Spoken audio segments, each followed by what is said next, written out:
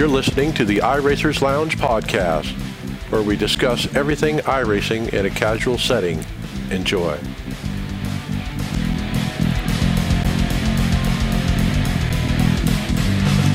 Welcome to the iRacers Lounge. I am your host, Mike Ellis. iRacers Lounge is the podcast for the iRacer, where we talk all things iRacing in a casual setting. Joining me are the usual characters, David Hall. Hey. Hey, Daytona 500 week, Brad Wren. Hey, everybody. Happy Daytona week. Not happy for me yet, Brian McCubbin. Hey, everybody. Hope everybody's going well. Bobby is John Curley.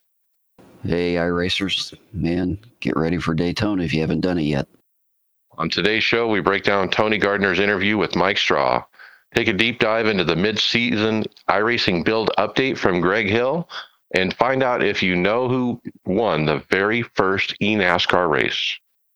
And remember, you can follow along with us on your PC or mobile device in real time as you listen to the show and see for yourself all the great topics and products that we'll discuss by visiting iRacersLounge.com. Select show notes. We hope to see you there.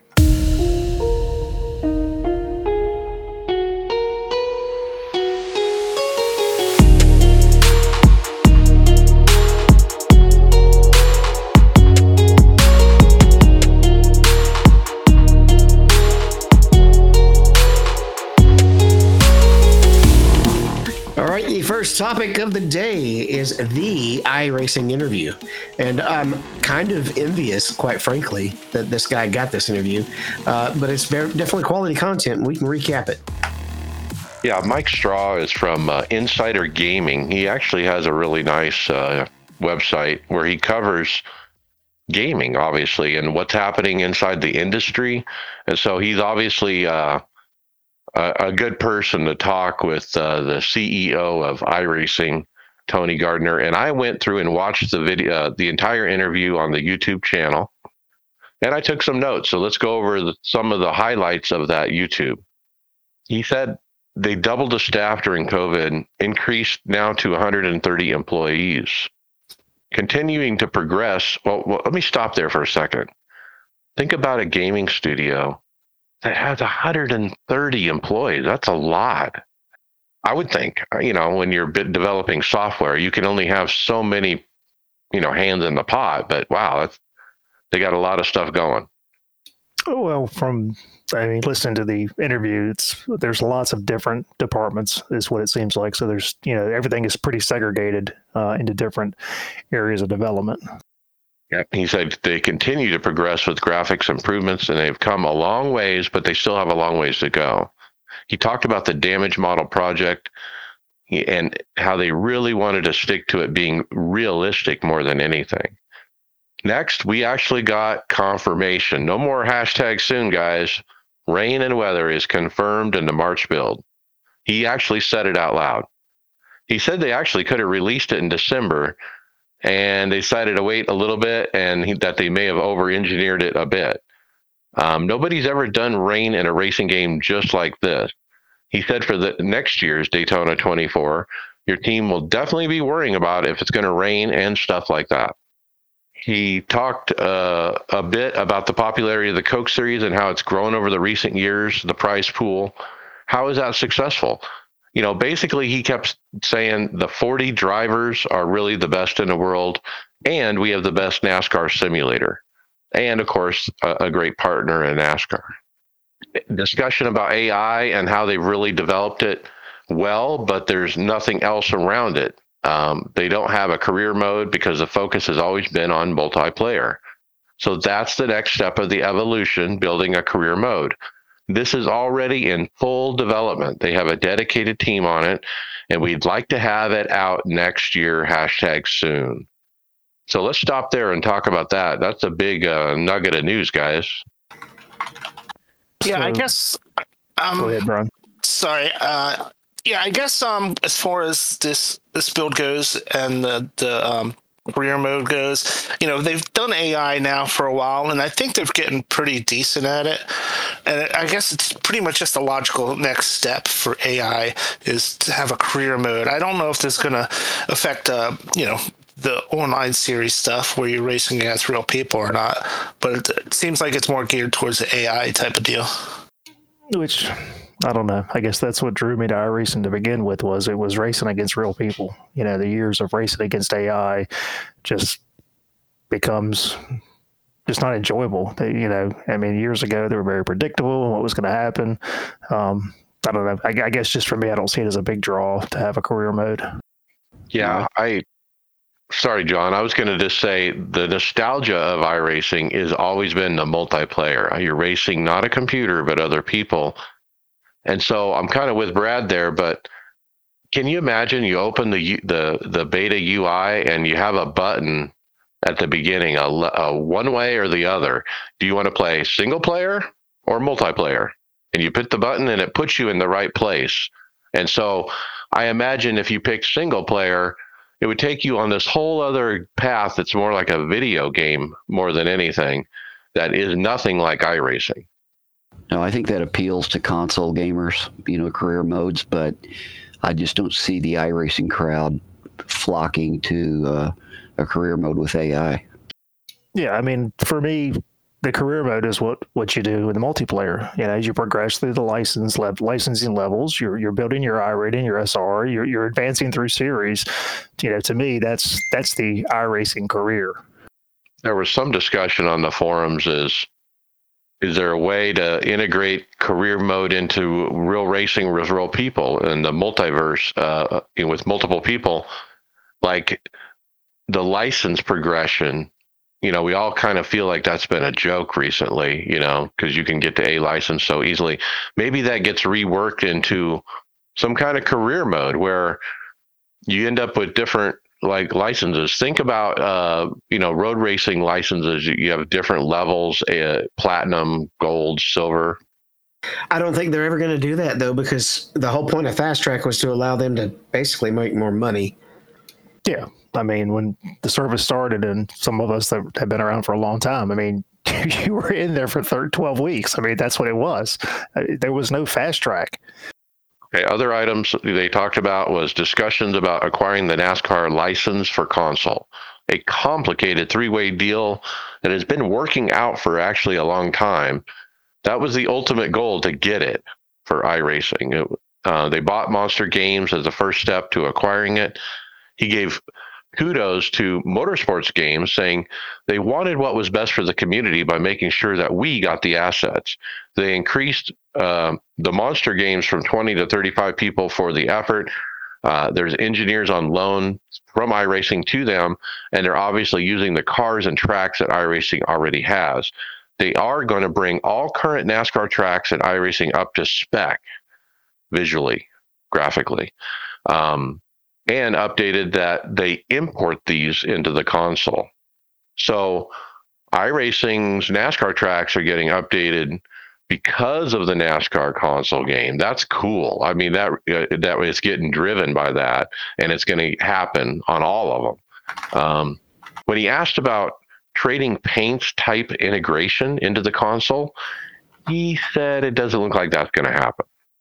But I have to believe that you'll be able to paint cars in that program. If you look at the kids that play console games, they like to go in and modify and paint, their equipment. So I'm sure the console game itself is going to have some kind of ability to paint the car. Is there a ability to do that in the World of Outlaws game? I don't know. I'm not sure. I'm not sure. I played it over a friend of mine's house, but I pretty much jumped in and raced. So I don't. I think you can paint a car. It's just not going to be integrated with trading paints. It's the key difference there. I don't know. I'm excited if we're going to get updated tracks on the oval side. I think that's a big win for us. Hey, Mike, I'm going to jump back real quick to one last point I wanted to make about the career mode. The one thing that career mode could introduce in iRacing that a lot of people complain about is that, there's no consequences right now. You go out and you do something dumb, you destroy a car, a bunch of other cars, you just hop into the next session with a brand new car. It could bring in some kind of monetary type of stimulation where, destroying a car has actual, deleterious effects where it has a consequence to it. That's the only thing I can think of as far as career mode that could help maybe drivers get better. I don't know. But would that apply? Less prize money. Would that ever apply to Online? the multiplayer stuff? Right. That's the one thing I'm not sure about.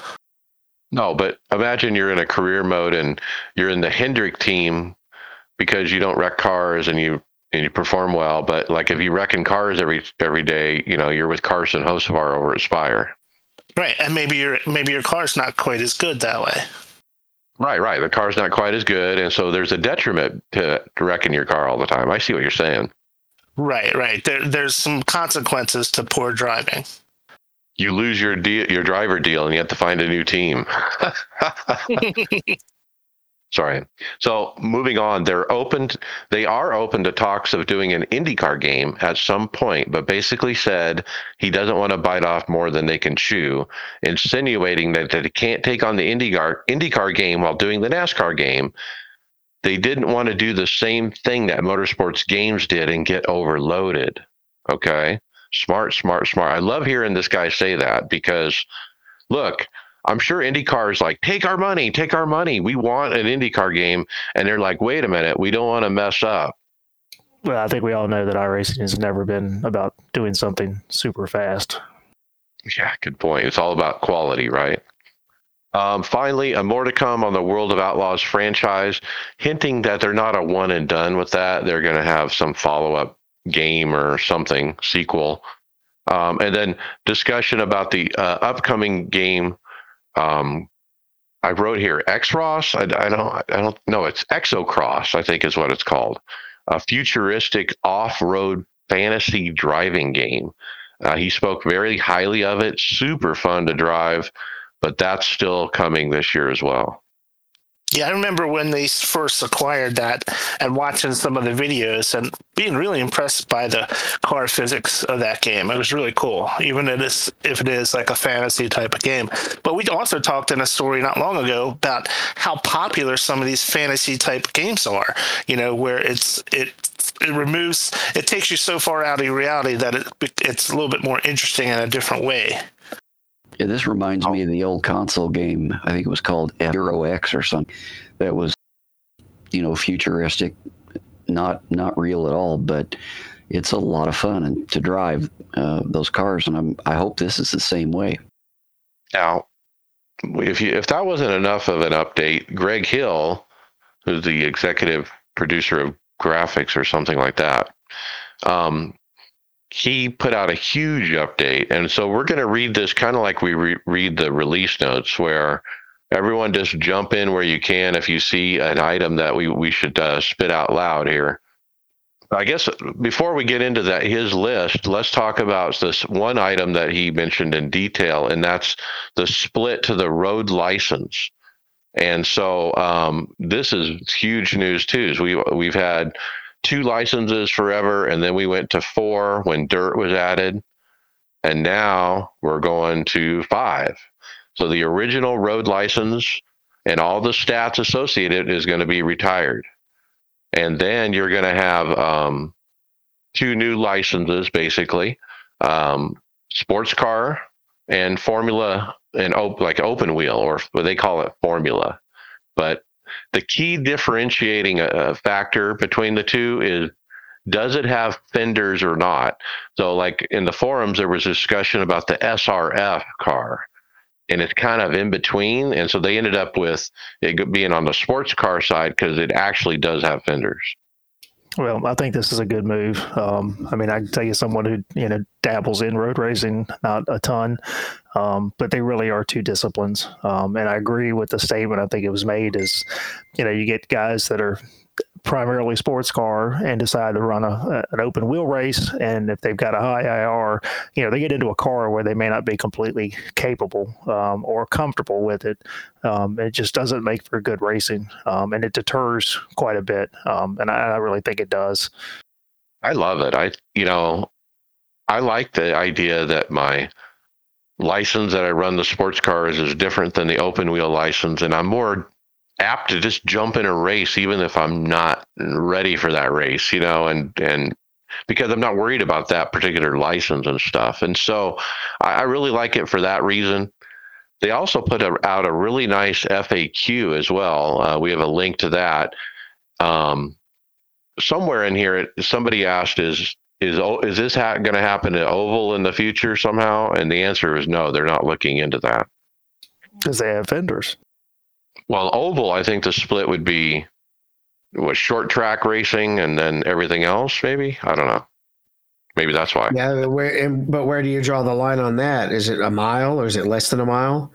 Are we going to count New Hampshire as short track because it's a mile? Whereas Dover, is that a short track or is that more like a super speedway? There's a whole.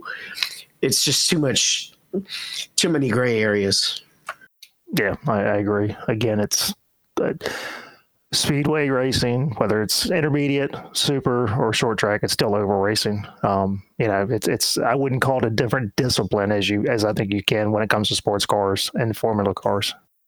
Now, your iRating and SR, when the season starts, will be carried into these two new licenses.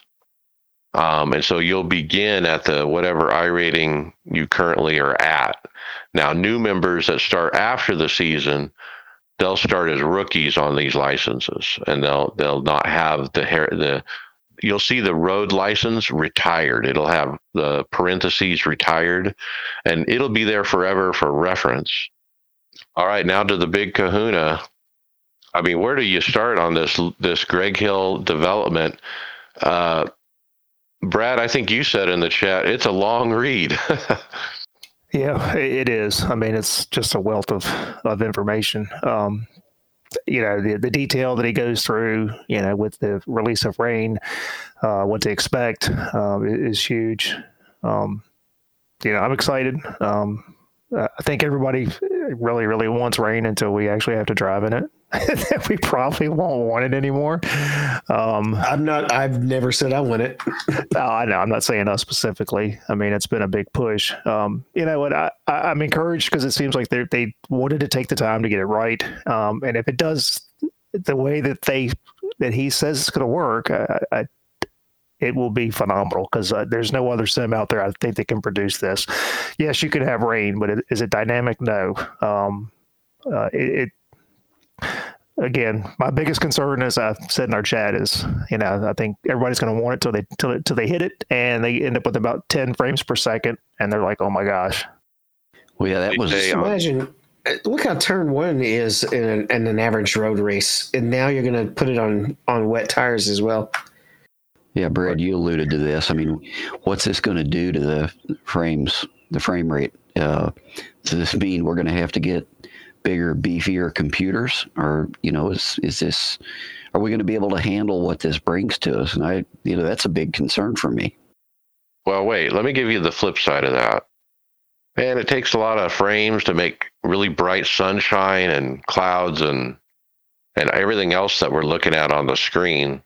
They're just replacing it with something else that's gray and moving around more. So is it really going to affect the frames? I don't know. In hope, as a software development, you would say no. The frame should stay the same. It's going to be reflections, which you can turn off.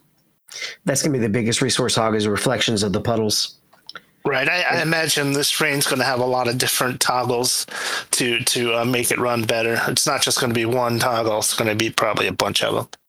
So what is supported? It's every road course from day one is eligible for rain. And those cars, are going to be limited to the 11-car field of endurance cars, the GT3s, the GTPs, the LMP2s. Plus the original 3 they announced before, the FF1600, the Toyota GR86, and the F4. So that means the Gen 7 car won't be getting rain at the road courses because it's not one of the cars yet. But in the future, it could be. I guess it could. But, I mean, I think, honestly, if you look at the direction NASCAR is going, I think they're trying to work away from this to some degree. I don't know. It just seems like anytime we've really had an opportunity to put cars on track when it's wet, they find a reason not to put them on track. But I was surprised with basically the full IMSA field.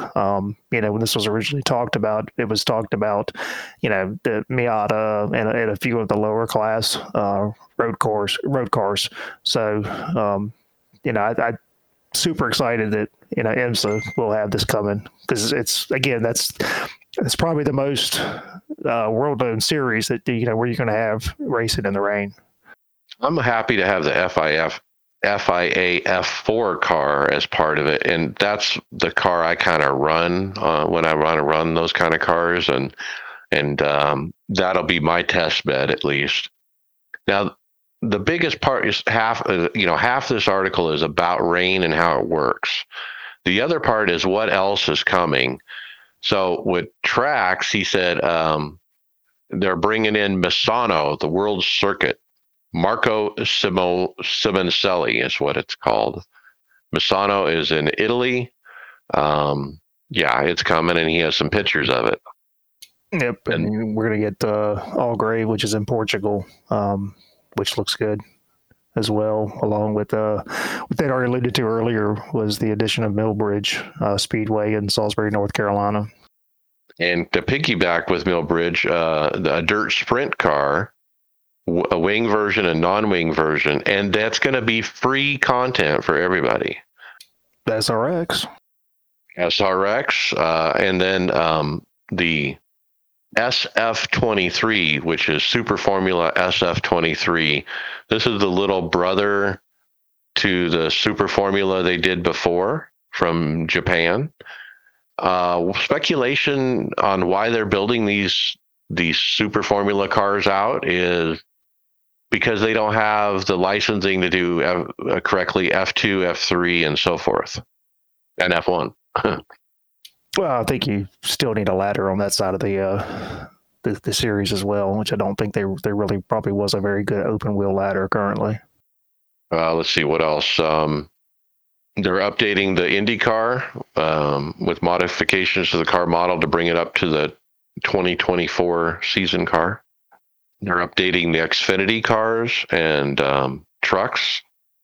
And the trucks have a significant, extensive aerodynamic analysis, and it should see a significant update in June. Yeah, I'm excited too. They're bringing in the Dirt Micro Sprint. I can't wait to take that around Millbridge. That'd be great for that quarter-mile track. Yeah, that's a free card too. So that'd be awesome. I like it because I suck at dirt, and I need to go down in class and dirt. I need to go back to the beginning and get in a tiny car before I get in these 305 and 410s. Says the guy who won at freaking Bristol. Yeah. Next up, onboarding interface preview. So if you're new to iRacing, you're going to have something that's like a wizard that's going to kind of walk you through stuff. Which, iRacing's always lacked that, right?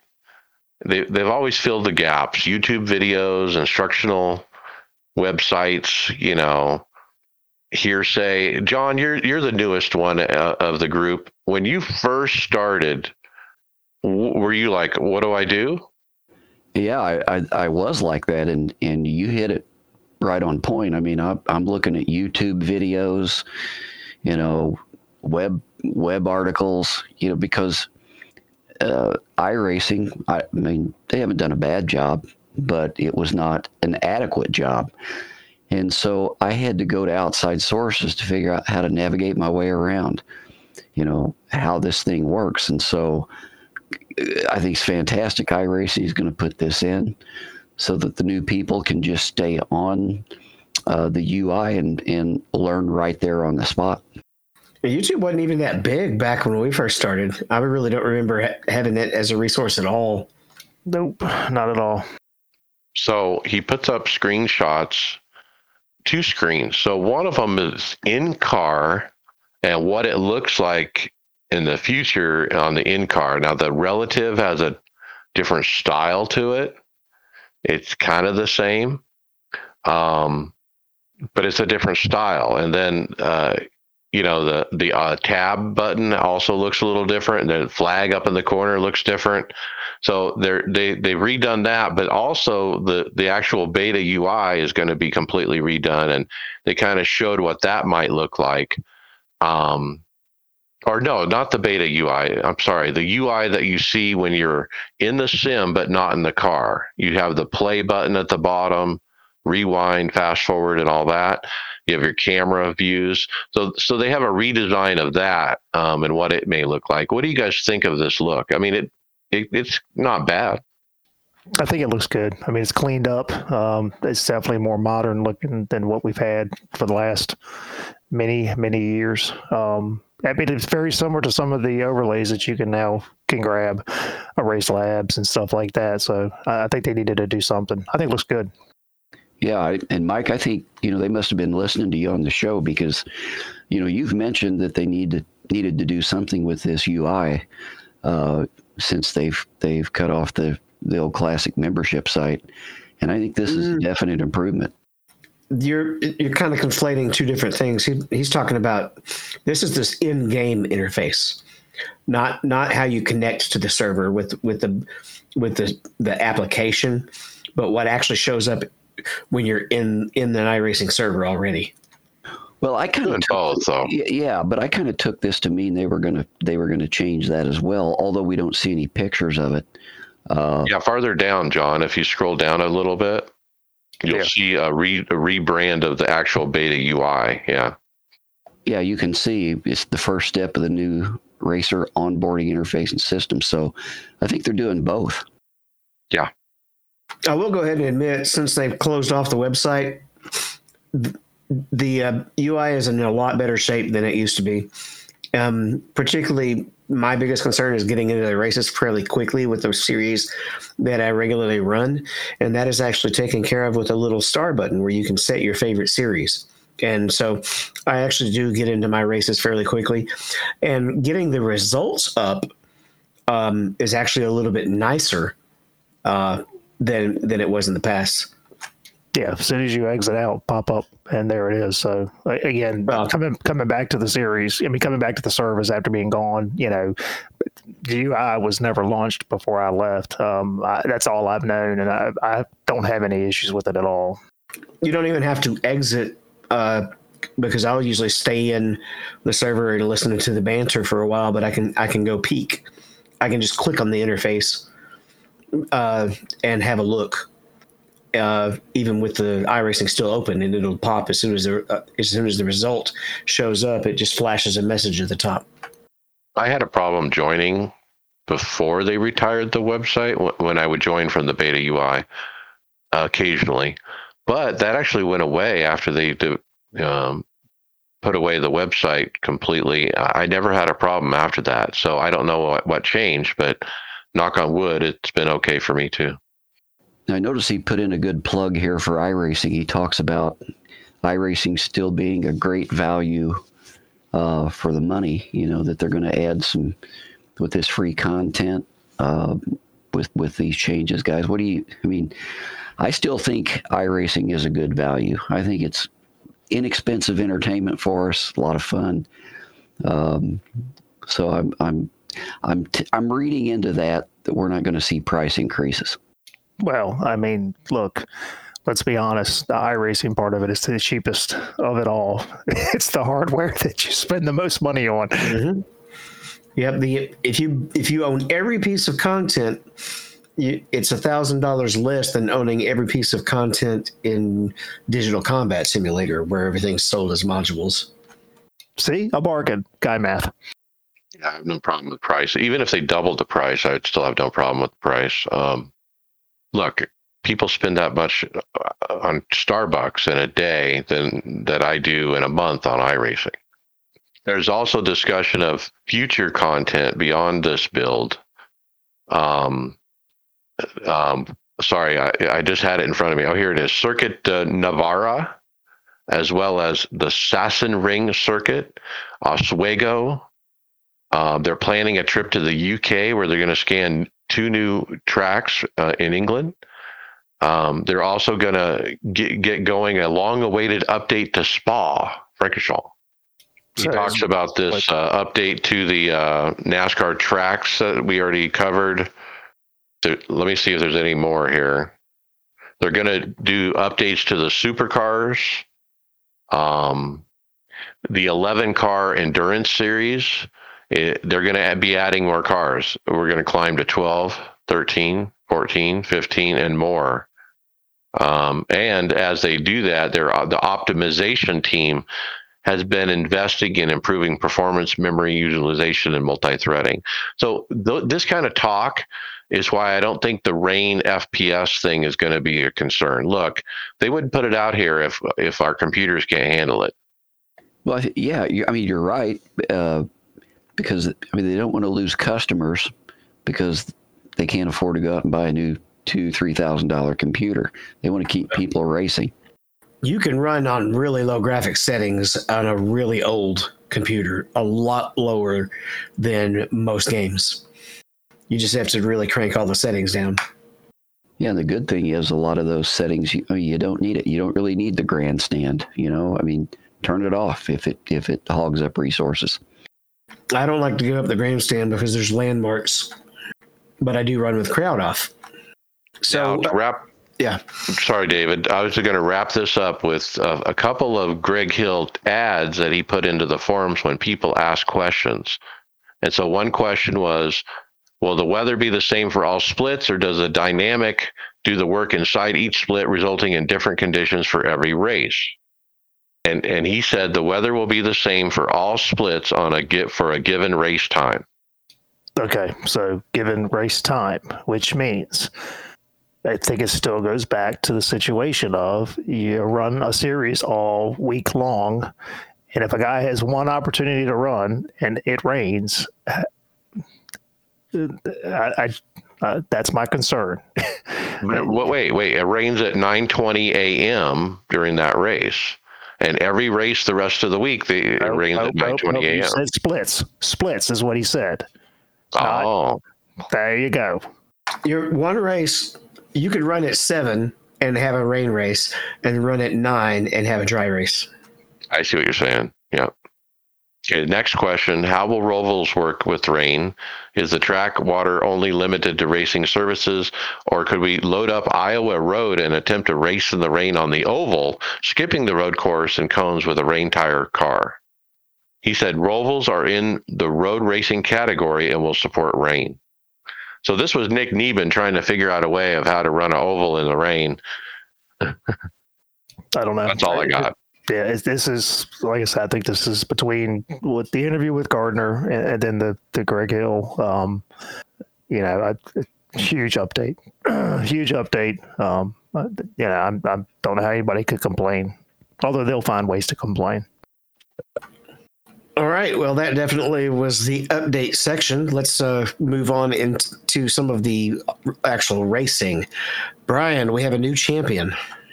Yeah, well, we have a new champion, and it's Aiden Forrester, who was the champion of the World of Outlaw Sprint Car Series, and he received his goodies at the Volusia Speedway in Florida, where they're starting up the new season for the World of Outlaws in real life. Got his $10,000 prize check and his trophy. So congratulations again to Aiden. Again, if you did not see the end of this series race, it was amazing. They finished in a points tie, and Aiden Forrester won with one victory. So it was a great season for the World of Outlaws.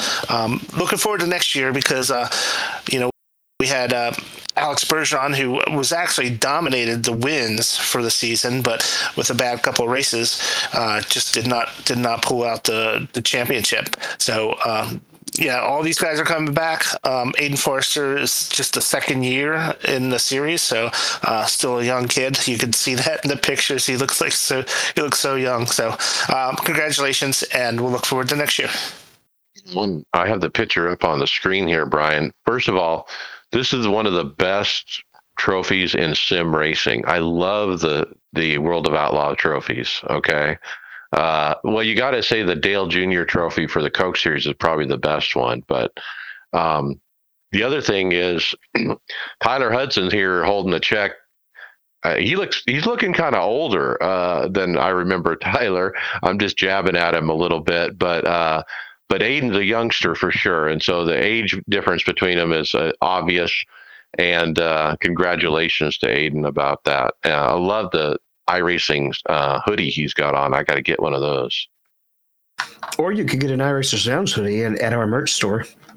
Continuing with real life announcements, Brad, we've got a retirement announcement. Yeah, so we had a post on X from Tommy Ostgaard saying as of March 31st, he's officially retiring from professional sim racing. It kind of goes into the normal, retirement speech stuff. Says he's not stepping away completely from sim racing, but just he will be doing it on a professional, will not be doing it on a professional level. So I will claim ignorance, and I don't know who Tommy Ostgaard is. So I'll let one of you guys fill the list. He's definitely a road guy, being he's with Coanda. He's been around for a long time. Yeah, he was really good when they had the Jet car as their the IR01 as that championship series. He was amazing in that thing. Wasn't he in contention in that Jet car? Oh yeah, yeah. I think he was one of those guys who won the most races but did not win the championship. Yeah, and then the Porsche series, I think he ran that as well. But anyway, it seems like a trend. The professional sim racers stepping away because the demands of life. Well, I remember when the poker craze came out, and I was raised on cards, and then I thought about these guys that end up playing poker for a living, and I started to think I could try that, but then I really wondered if I'd lose the fun of it. Point. If you're a Coke Series driver, you're grinding on sets all week long, right? And what did real drivers hate for so long? All the testing. Now they've gotten rid of the testing. They have to do even more media obligations. And that's, for most of them, that's not why they did it, right? They like going fast on the track. Yeah, I give the analogy. I collect baseball cards, and I decided that I wanted to get into buying and selling. Once I started doing that, I hated baseball cards, so I quit. Now I like them again. So you go and you're really good at it. You go pro, and you're like, man, I'm getting paid to play a video game. It doesn't feel like a game anymore. But this other guy is probably not retiring anytime soon, is he, Mike? No, this guy's hot as can be. In the Coke Series, we had week 1 at Daytona. Wyatt Hensley, a rookie, has been undefeated in 2024 Coke racing. He won the Clash, he won his heat, and he won the big Coke event. And so nobody's beaten Mr. Wyatt Hensley this year so far. Pretty clean race until it wasn't a clean race. And then it was just caution fest after caution fest. Pretty typical. What did you guys think? I got done with A Open on Tuesday night, and I was like, well, let's see what's left. And they were on lap 10. And then I think the checkered flag finally flew 30 minutes later. Unfortunately, it's typical Daytona. It was just crash after crash. As soon as you get to the green, white checkers, didn't look much different than some of our, Daytona races that we've seen this week. True story. Looked like NIS racing. Yeah, I'm a little miffed that they moved the race up 1 hour. And so I sat down and I'm like, oh, there's 20 to go. I'm going to sit down for a few minutes and catch the end of this race. Well, that few minutes turned into 45 minutes. Yeah, the professionals are very professional sometimes. Well, it was always wrecking in the back, like they have the cameras on the guys up front as they go green, and you kind of see a car in the background spin off, and yeah, it was kind of like that. All right, we have a really neat kind of half commercial, half informative flyer from SimuCube. It breaks down in detail the sim racing market, trends in history. It's interesting though when you look at here are some of the high end brands listed. That you'll notice a certain brand is not listed there. But there's a lot of cool information on here, including the history, the statistics over the previous years, some of the lingo, it has like the top 10 sims, and iRacing is at the top. I like the stat right at the top. It says the gaming simulator market is was a 4.49 billion, and it moved to a 9.99 billion market from 2020 to 2027 is what it shows. And it looks like they have data to support these. There's a little asterisk citing research.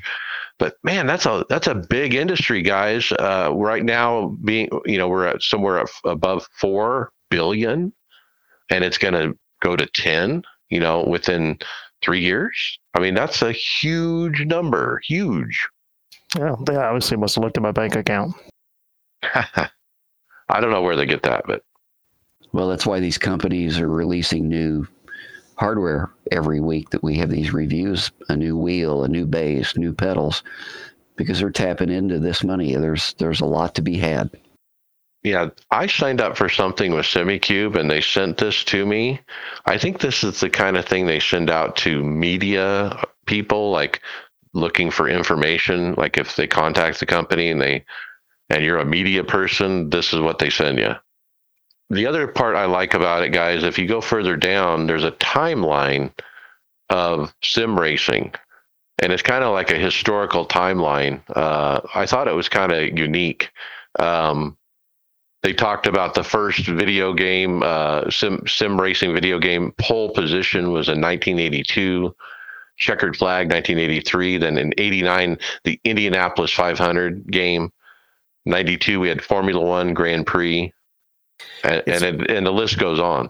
It's missing iRacing's progenitor, I guess. Would you say ancestor? It's not on there. Yeah, was it 2003? Yeah, well, they don't have. I mean, NASCAR 1 and then IndyCar. I mean, that's what started all of it for Papyrus. They do show force feedback wheels were introduced in 1997. Direct drive controllers in 2013. I guess you mean in 1997, the force feedback was with the rubber bands. Right. And now 2019 consumer direct drives, 2022 finally force feedback pedals. And John, what's next on this list? You always wonder.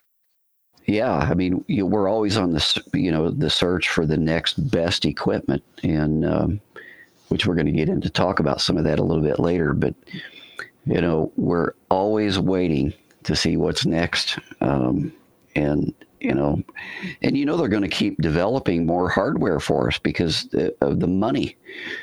We're going to buy it, and they know it.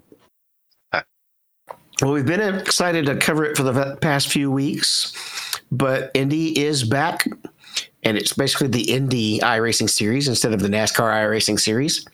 So I guess you could call it IIC or IIS, and we have a schedule out. Yeah, I noticed the schedule was kind of released about the same time that IndyCar announced where their season finale is going to be at Nashville Superspeedway versus the road course. So good timing on iRacing's part. Oh, we just happen to have that track, and we don't have the road course, the street course, right? So it's NIS style time slots, guys. Kind of where there's 4 a week. So is anybody going to run this on our team? I think Donnie, maybe Donnie, Colin Donnie. I don't know. Probably not. Not an IndyCar guy myself, so I've thought about it because I do like to drive these cars. But it's too many road courses for me. And we're busy. We have a full schedule of what we're doing already, so probably not going to run it. All right, John, how about a neat idea? Yeah, I bet you this one's actually going to be your favorite based on what you just said. Yeah, well, so yeah, we've got a guy that did a post. Whoops, I jumped the wrong one. So yeah, Adrian Clark posted perhaps the next Master Single Track Series, 12 weeks at Spa, 12 different cars, all in wet weather. Let's call it Rainmaster. So this guy wants an all-rain series. I get his point. Good idea, at first. But I didn't say this earlier, but I suspect this rain is going to be like a kid getting a new toy at Christmas. you love to play with it for a month and then you put it away and say, that's enough of that. That's just my prediction on rain. Oh, that's what happened with the dirt trucks. And that's what happened with Mount Washington. Oh, and that's what happened with all kinds of stuff like that. You're probably right, but I love this idea. And what better track than Spa? For to run Spa in the rain. To have it where it switches cars every week, like some of these other series that we've been putting together. I think it's a great idea. I think people are going to be looking for places to run in the rain as this comes out. Everyone wants to try it. And so you're looking at the official series and you're like, well, which one should I get in that I can run rain in? There's no guarantee on those official series that it's going to rain, right? So if why doesn't iRacing put out a dedicated series that will specifically be raining and let the guys have at it? Somebody else can have at it. I'm good. Well, I've got an idea on this. We've talked about the sim racing industry and the market, and you can get things that create smoke. You can get these wind machines. Is somebody going to come up with a rain machine so you can get wet when you're racing these things? Not a bad idea. Well, that guy the guy who puts the thing on his head and moves his head around, he'll come up with something. We talked about it last week that somebody was hunting for the first win, I guess, from Dale Jr. So what do we got up here? They found it. Yeah, so they found it, and they actually presented this during the Coke race, but pre-race, and it's basically the very first Coke race ever, and it was Dale Jr. who won it, and they kind of do a little highlight video of it, and it's pretty cool. It's a little jarring to me. I kind of expected to see like an old school style YouTube, that looks like it's 15 years old. But what this looks like is a brand new replay from 2024. So I think they didn't just uncover the video. They uncovered an actual replay that you can open up in iRacing. And that's how they came up with this video, I presume. Well, the race was back in 2010, so much older car model. I don't know. For me, it was quite nostalgic just to see it. So it was a pretty good video. Yeah, that's the Gen 5 car, right? Yeah. All right. No pets allowed. There's a forum post. Matthew Weiss. He shows a sign of the Okayama tunnel entrance that reminds you pets are not allowed, and it continues to show pictures that really show the detail that iRacing's art department will take. And I was like, that's kind of interesting. So no pets, but what about service animals, right? What about your emotional support dog? I don't know. If you had a chance to go through this thread on the forum, it is amazing how much. I had no idea. I mean, I don't go out exploring around these tracks, and I guess there's some guys that would do this stuff. It is phenomenal how much detail is in places that you'll never see when you're in the race car. Right, and they show a real picture of the actual track, and then they show the iRacing version of it, so you can kind of get a side by side. And it's uncanny how it looks identical. Now we're looking at like stuff like buildings inside the track, and there's a little sign here pointing different directions, like the restaurant's this way, the clubhouse is that way, the medical center is this way. Like it all matches to a T. Yeah, I mean, there's even furniture inside the building. So, yeah, again, no idea. Had no idea they got that detailed. You got 130 people working on it, so. I don't know. Maybe I'd be willing to give up the chairs for a few extra FPSs myself. But there's somebody drawing those chairs and tables inside the buildings that nobody ever sees. There's somebody whose job is to do that. All right, Brian, who got the job done at Hockenheim? Yeah, thanks, Dave. So last weekend was round 2 of the Porsche Tag Heuer Super Cup, Porsche Super Cup Series, and man, Sebastian Job is off to a great start for the season. He not only won the sprint, but he also won the main feature. So he's actually won 3 out of the 4 events this season so far. If you split the sprint race and the feature race, so he is on a tear.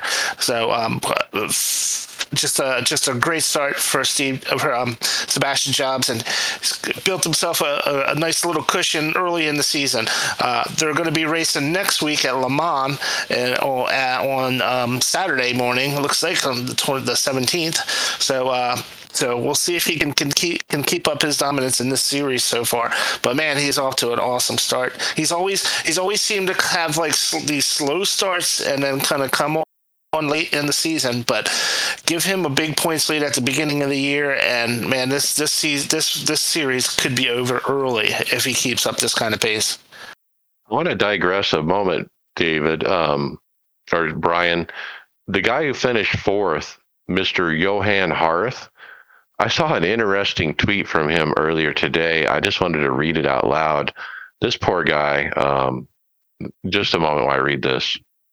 So he posted up on X, "I'd appreciate if people could share this so people are aware. I'm being blackmailed. There's no easy way to talk about this kind of stuff, but I need to do it because it's ruining me from the inside.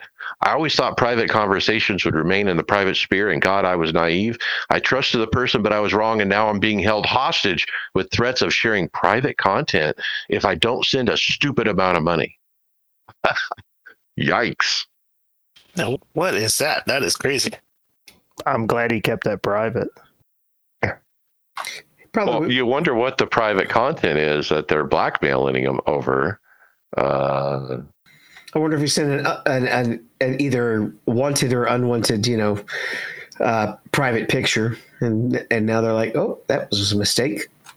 Look, he's a sim racer, and you're out in the public. It's like being, you can be recognized. People recognize that name. I recognized the name when I saw it on the script. I'm like, oh, I just saw this guy on Twitter, and he just spilled the beans about being blackmailed. Anyway, I digress. Go ahead, David. Well, the next topic that we have involves a Podium 500, which was going on. We had just not heard about it. But it's a tweet from Joy Macywicz, and it's an update for William Hill 62. It said that while bump drafting the line leader, the car just fell right off. They lost their aero all the way down to 150 miles per hour. They said a caution saved them. Then they had a minute and change of damage. So they just hit somebody a little too hard, I guess. Yeah, you watched this video, Mike, and I couldn't help but think about you last night in the 500. I wonder if this is what was happening every time somebody was hitting you in the back.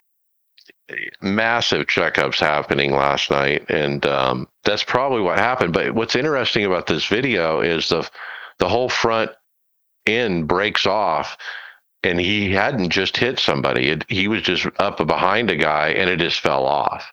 And so, but like you said, Brad, before that, he was probably banging somebody pretty hard to get it to break like that. Yeah, because he's pushing the leader. When you're pushing the leader, you don't really usually hit that hard, right? If you're third or fourth in line, and usually it's around 8th or 9th in line where the checkup can just become a surprise. It happened to me last night where the car in front of me just literally slammed on the brakes. Well, the problem is you leader and the guy behind him are really the only the guy in second's the one that needs to push. Anybody behind him, there's no point in pushing. Where are you going to go? I mean, that's what we dealt with all week. You're 5th in line and the guy's banging on the back of your car. It's like, dude, where am I going? I have nowhere to go.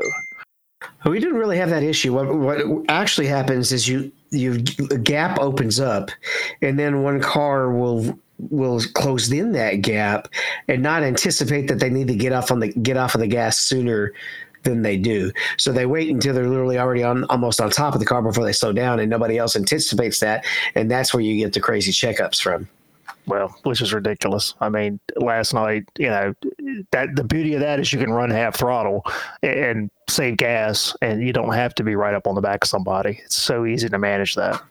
Yeah, and even when you're closing the gap, you need to get off the gas before the gap is completely closed, and so that you will coast into a tight run. Now, most of the time, the third place guy does need to run really close too, especially if you're trying to really get the optimal lap. So you literally don't want to push, but you want to sit like an inch from the bumper without touching. Is what you go for. Yeah. All right, John, we had a small patch. Yes, we did. So it's posted on the iRacing forums. There was a little bit of a patch. Apparently, there was a bug with some cars, the steering behavior of opponent cars, which would cause them to be in a different lateral position from their actual position. And what it did, it would cause phantom contact, which, by the way, I wish this would have happened to me last night. Yeah, Greg and I net coded last night. I showed you guys the video. Greg was trying to get in line behind me. He was in the top lane coming down. He tried to time it so, he came in right behind me. Well, as he came down and he was about a foot away, it started catching the back of my bumper like he was pushing into me. And, but he was still a foot away, and it kind of turned me up the track and we wrecked. Now, this patch was already out at this point. It was, yes. And so obviously it didn't fix our problem. That's my point. I think I said that in the chat last night. I was like, well, that patch didn't take care of you guys. Yeah, I heard that. That was funny. All right, guys, don't forget that the time attack for Thrustmaster is still going. It has not run out. I know we got a couple of guys still trying to fight to keep him in that top 30. Ryan Curry just posted up an hour ago. He said he updated his time. And hoping it's going to hold. Yeah, so this is going on until March 7th. So still got a few weeks to get up a good time. So I think we talked last week. I think I'll try to get another time up. I just don't think I've got much left in me. Maybe a 10th. I can't get close to where some of these guys are at. Obviously holding it flat to get the times. Yes. Meaning you can't lift at all. And I can't get through 3 and 4 if I do that. This next one is pretty exciting. iRacing has posted another Sim to Reality note. So what we've got is through Racing Prodigy 1, there's a Mazda Spec MX-5 Golden Ticket Series, which is going to have 6 Prodigy Pass winners that will get all expense paid trip to learn, train, and compete at Prodigy Week and have a chance to be drafted as a pro driver in the real world PRL. It's got a nice little poster here as well. And the official series is going to run from February 16th through April 7th. And I'm sure this is going to be as tough to get up there at the top as Road to Pro is. Yeah, they did this, I think, maybe late summer or early fall last year. So they get time trialing in, then they'll take the top certain amount, and then they'll run a certain amount of races to kind of narrow that down. So I watched some of those that were broadcast last year. It was pretty neat. I think, again, just another cool opportunity for guys to get an opportunity to see what they can do in a real car. I love the name of it. The Golden Ticket Series. You win a golden ticket. This is pretty much the same thing they used to do with Skip Barber a couple years ago. But yeah, it's now they're doing it with this Mazda. It's pretty cool.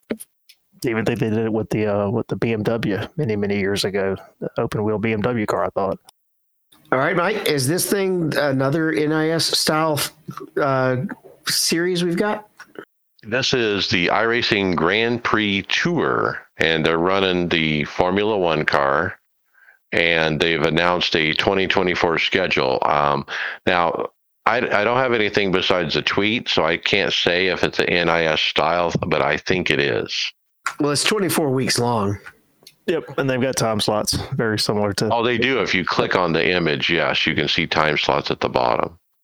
Unlike So NIS style.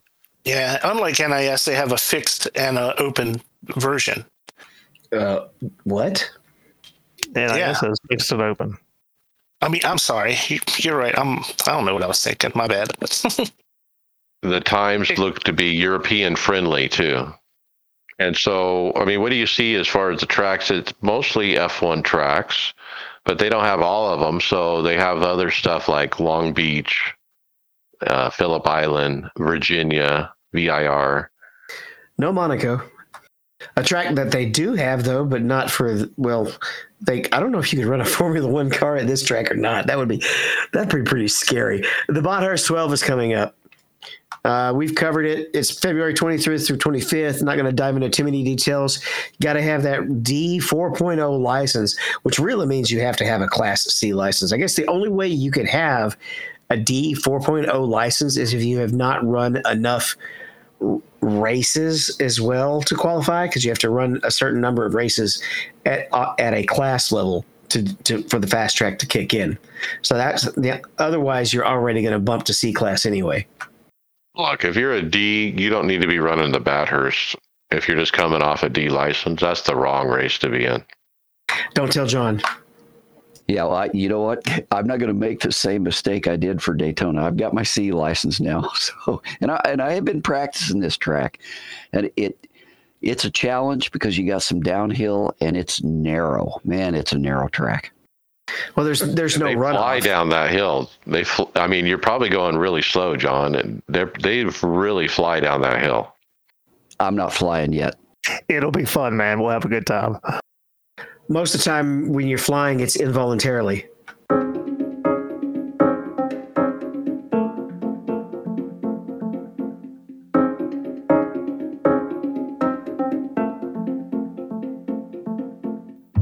Podcast housekeeping. I want to take a moment and give a big thank you to Mike Conti and everyone over at Team Conti Sim Performance for being with us the last few months here at iRacers Lounge podcast. We appreciate working with them over the last few months as they launch their new business. From what I've seen, the community has embraced them. It looks like they're one of the players to be in the Road to Pro. If you're looking for sets for NIS and otherwise, check out Team Conti Sim Performance. As far as other sponsors for the season, we're working one. We're hot on a trail of one. I didn't get it in time. I wanted it in time for tonight, but I missed it by a week probably. But by this time next week, we hope to have a sponsor. So looking forward to that. Leave us a review on your favorite podcast platform to make it easier for more listeners to find us. Mention the podcast to your fellow drivers so they don't miss out. We do appreciate it. Get involved in the discussion at Discord and see our show notes at iRacersLounge.com. And we're regular rotation at Performance Motorsports Network. Brian, let's talk fantasy, I guess pre-fantasy. So it's NASCAR time, so fantasy season's getting ready to kick off. I believe you can still register in the same ways that you did last year, which was under the iRacers Lounge podcast fantasy league, and you can get registered on there and start making your picks coming up this week. Made my picks. I didn't blow it and not remember. I did actually do it, guys. And if you're listening, get involved. I don't know. Tony Groves is the last member of Tifosi who won this thing. So it's been outsiders ever since. There's a big, cool prize at the end of the year, which I'm not sure we're going to announce it yet, but we already got something in mind, right, Mike? Yeah, there's definitely prizes if you can win it, and so we're looking for a lot of more people to participate. We have 80 members right now in the league, and so I'd like to get that to 100. So if you're not signed up, guys, and you're listening to this, please jump on the NASCAR app and get involved. It only takes a few seconds each week to set your picks and to see how it shakes out. You might win something.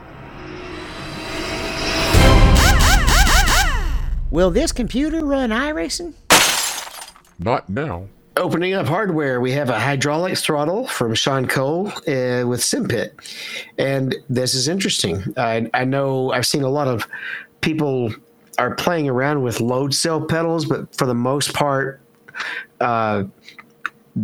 it's usually just pneumatic dampers that go on a throttle. But I guess this is actually using hydraulics instead. Have you checked this out, Brad? I did. I watched the video, and Sean talks about, yes, it's hydraulic. It's obviously got some sort of return spring in there. He liked it. For him, he considers himself a very heavy braker, or has a hard brake. I mean, rather a hard throttle. So he felt like it was helping him. Myself, I don't know. I'm a little leery on this. Most your throttles is either going to be, most your pedals you buy, it's going to be a spring. Return on it in a car, in a race car, it's typically going to be a cable driven or rod driven, throttle. So, he liked the way that the return of it was, but I don't know. For me, I don't think I would like this. When I come off the gas, I want the gas to come off immediately. I don't want any sort of slow return when it comes off the gas. And when I get on the gas, I want immediate response. I don't want a ton of resistance. I want to play with the throttle to do what I want to do. So, he said, is it a must? Absolutely not. It's about $140, but it may be a good upgrade for the P1000s from SimMagic. I don't know what your guys' thoughts are. Well, on my Sim Coaches pedals, as I worked on them, I used to run a high damper, but even the pneumatic damper, I didn't like the fact that it was kind of a slow return, or even sluggish when you were pushing it down as well. And one of the great things about working with Lawrence is he basically helps all of us that are regular customers do anything and customize, and he even sends us custom parts sometimes. And I actually have my own spring that I put in there that I bought at a hardware store that's way thicker now, and I just turn the damper off. And so it does have a super quick response time when I come off the throttle now, but it's stiff enough that I don't have to worry about stomping on it too hard, particularly in the Cup car with no traction control. So $140, and I questioned the whole video. Why do you need this? And I mean, he described it in a way that kind of makes sense. Like, I'm a little erratic on the throttle. I push it in too quick, or more than I should have, or I let off more than I should have. And this product basically smooths that out. It makes it where my movement on the throttle isn't as erratic. And so, I can kind of see maybe it could be helpful for that, but for me personally, I don't know that I would do this. Well, the other part he brought up, and I agree with 100%. I think you're putting another piece of equipment in there with the opportunity to fail. I know SimMagic tests these quite extensively, but springs, for the most part, don't fail. Anything that's hydraulic or it's damper driven, there's always an opportunity for something to go wrong. Can't really think of many situations where you have to be worried about how smooth you are coming off the throttle. You almost always completely lift. It's mostly on the downside where it matters. Well, I've ordered mine, so I'll let you know how it works out. So, and the reason I did, though, it wasn't because of, he mentioned it was good for him because he's a little too heavy on the throttle coming off the corners. But the thing that he said that attracted me to it was it's easier to hold the throttle in a certain position. You don't, with these springs, man, my foot's moving back and forth a little too much. And he said, this is really good to hold it where you want it. So that's why I'm buying this thing. So John, last night I was telling you, hold the throttle at 80% in the pack. So that's what you're talking about, where you can narrow it in. Okay, I'm going to hold it steady at 80%. That's exactly it. That's why I'm getting it. I don't really have a problem pushing it too hard coming out. I have trouble holding the throttle steady. And he said this will help that. So I'm going to contribute to the 9.9 billion sim industry market. So is this work on the P2000 as well? It does not. No, it's 1000 only. Hydraulic. Okay. Standard or inverted. Okay, so just the 1000. I'm kind of, I think it's kind of weird that the P2000 doesn't seem to have some of these things that the 1000 does. You know what I mean? I thought the 2000 was like the hydraulic upgrade, but yet it doesn't have the inversion and it doesn't have this thing. So I remember watching a video when they released the P1000, that the thing that they were really, promoting was the amount of customization and stuff that was coming with that pedal set versus the P2000. So, I think they were looking for something that's going to be completely modular, and you can continue to do different things to it. So I'm impressed watching these pedals, John. I think you made a good choice. Yeah, I'm happy. I have no regrets. All right, next thing we can talk is the Formula pedal pads. It's a release of a bunch of 3D wrap, or it's from 3D wrap, and it's a bunch of Formula pedal pad replacements for various sets of pedals. Yeah, take your pick. I mean, they got a lot of different versions. As you scroll the pictures here on the Instagram, flat. They have some that are got a concave curve to them. It looks like maybe even different materials. These are obviously 3D printed. But look, if you're looking for a certain kind of pedal face, this might be a solution.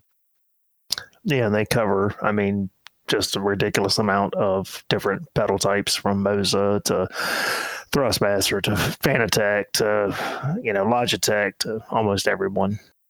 Yeah, and so one idea, is extreme realism, mirror your single-seater car experience. So like if you're trying to, make your pedals look like a particular car, like, oh, the throttle has a real long, elongated base and the other two are square or whatever. I mean, they have something for you.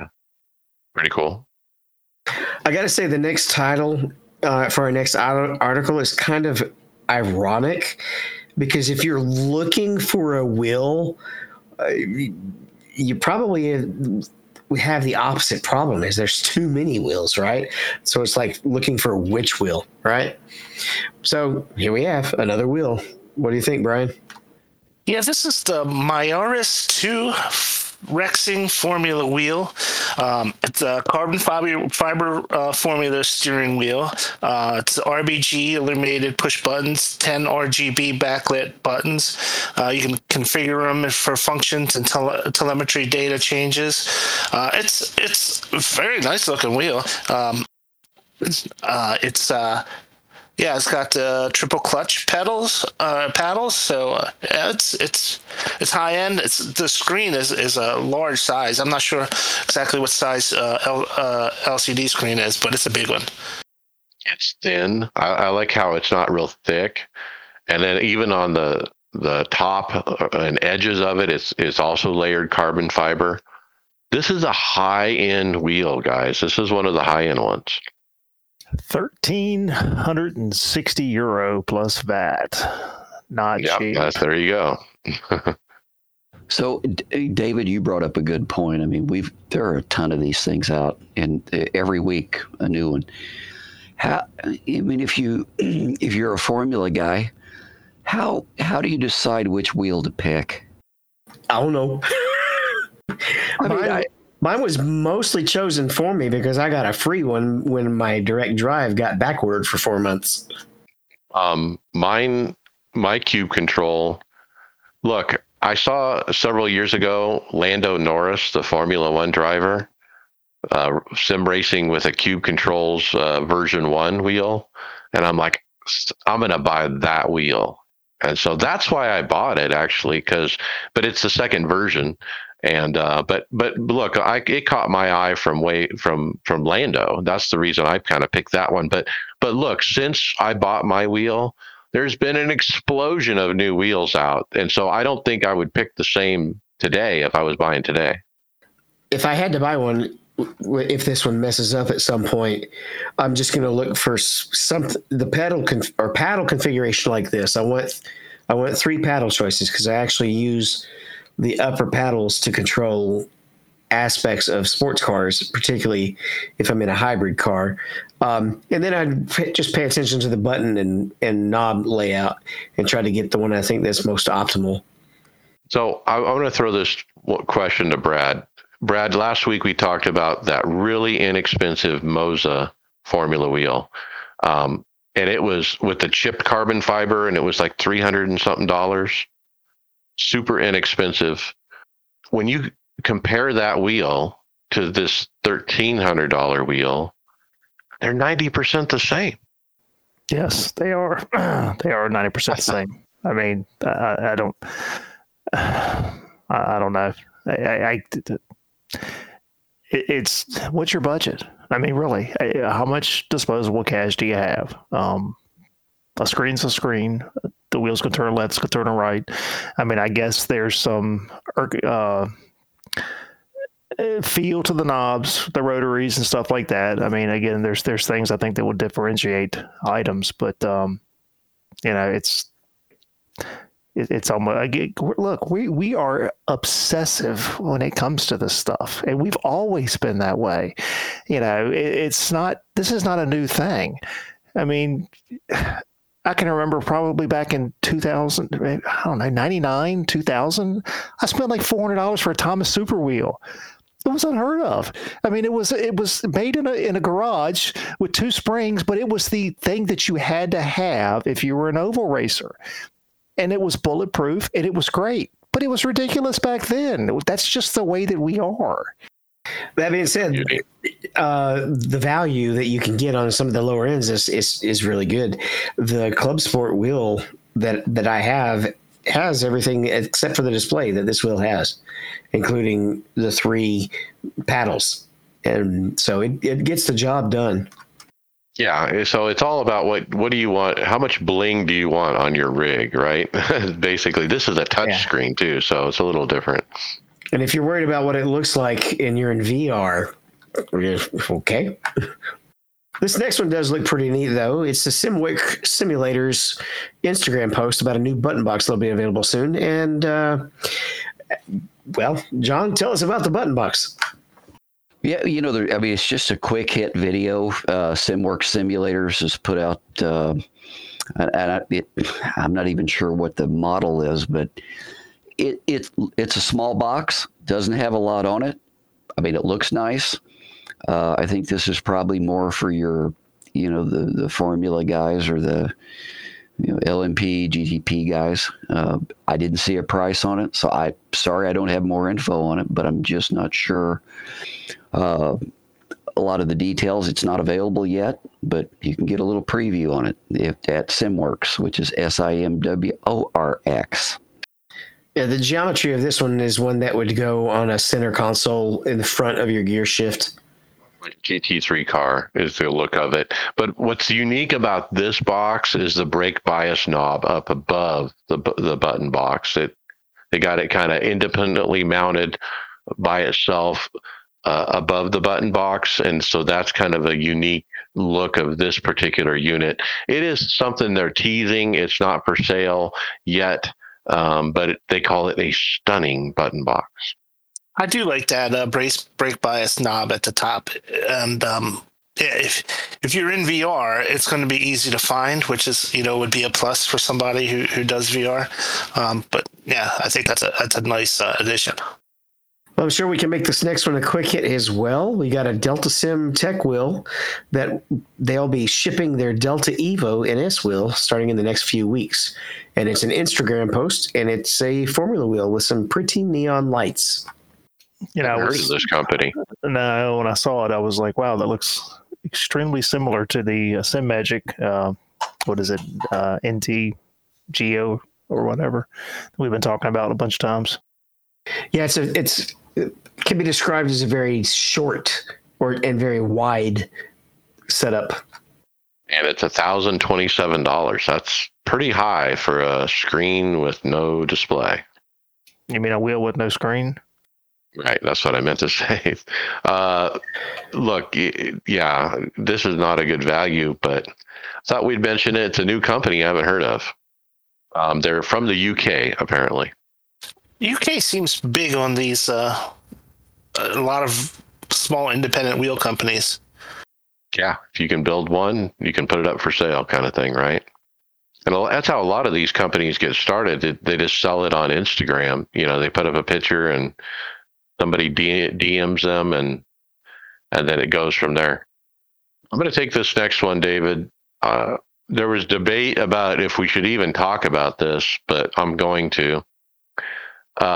Will Ford from Boosted Media, he posted up in the community section of his YouTube channel a post explaining some of the difficulty that the hardware review community is having dealing with Fanatec reviews as a result of the continued Fanatec drama. Look, Fanatec put out a product this week called the DD Extreme, and it's shipping when the DD Plus that was announced last fall and people bought on Black Fridays, they still haven't even delivered those.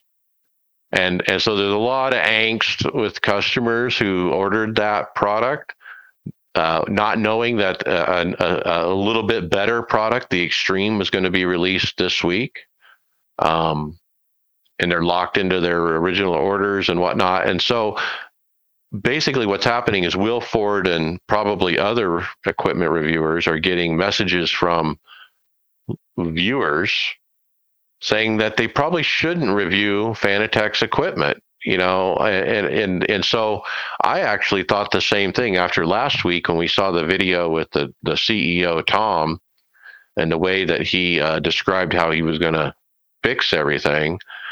I'm not going to promote their new products on our show. I really am not. I'm not going to bring them up and educate our listeners about them, because I don't want our listeners getting scammed from Fanatec right now. Look, maybe they'll turn it around in a few months and we'll talk about them again. But right now, I don't want people buying their stuff because they heard it from us. And so Will Ford is walking a very delicate line, I think. What do you guys think? I think he's trying to. Is he trying to say he's unbiased, or is he trying to say he's got to put him out anyway because that's one of his sources of content? Yeah, he's going to put them out anyway because it's his business. At the end of this, he wrote, Sim Racing Garage and Chris Hayes both stopped producing content in the last 12 months. And from what I understand, in both cases, it was because they simply lost the passion.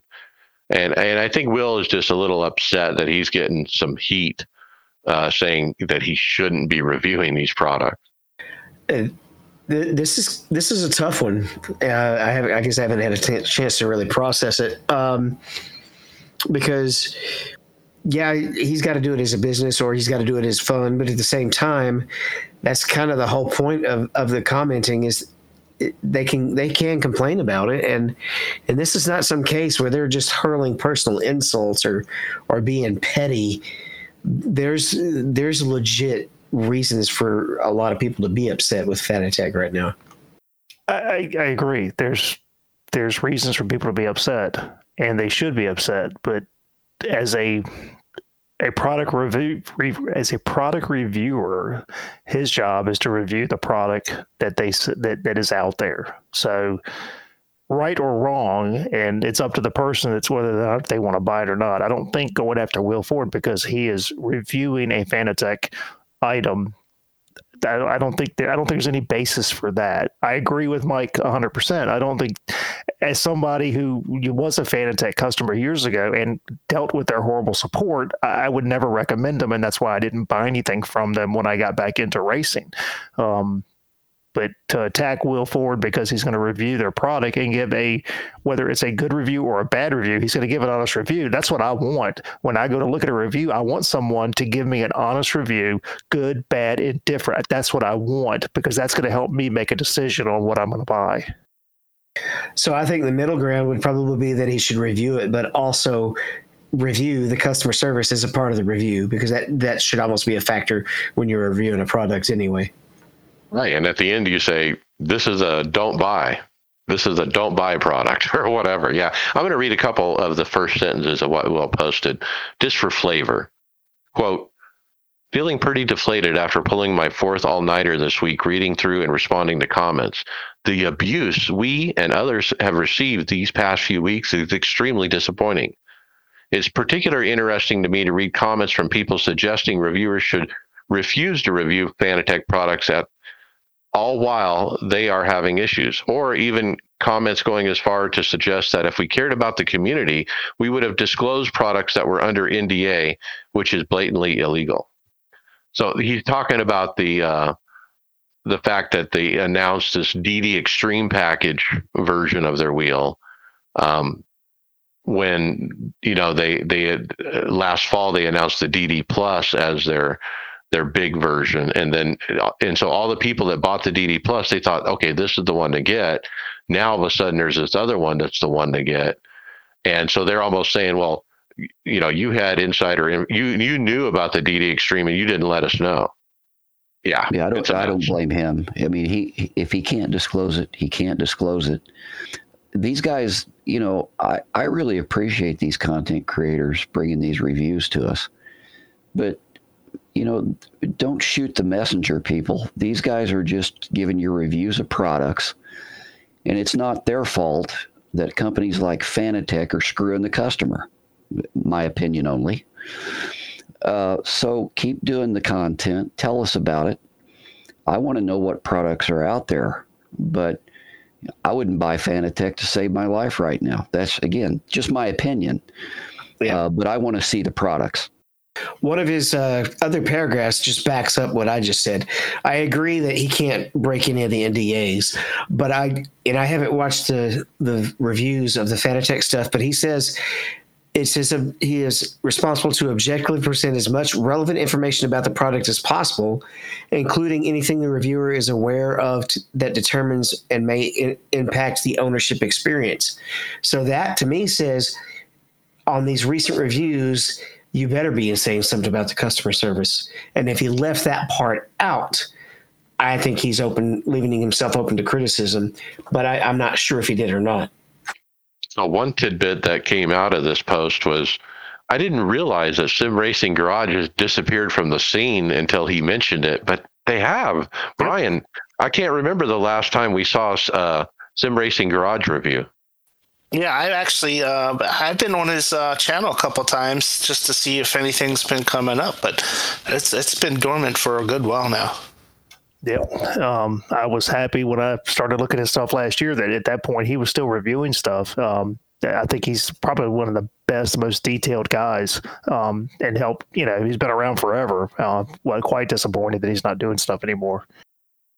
All right, well, let's just move on to a review that is out there. Brad, we got some haptic pedals. Yep. So we've got a release from Mistral Haptic Pedals. I didn't get a chance to look at this, I'll be brutally honest with you. But it's from P1 Sim. Again, haptic seems to be the way that everything is starting to go. I meant to look at this when I was editing the script, and I did not. I failed. Sorry.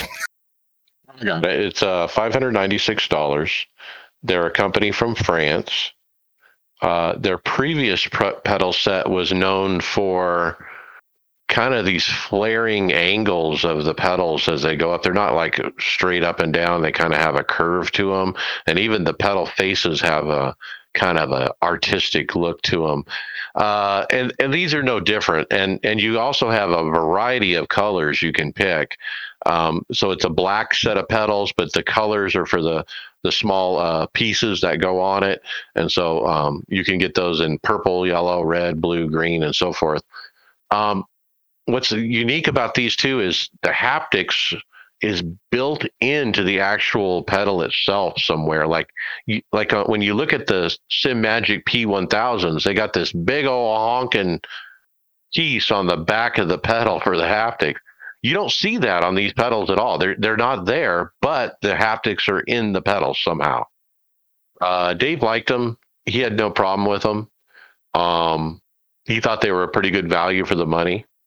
Yeah.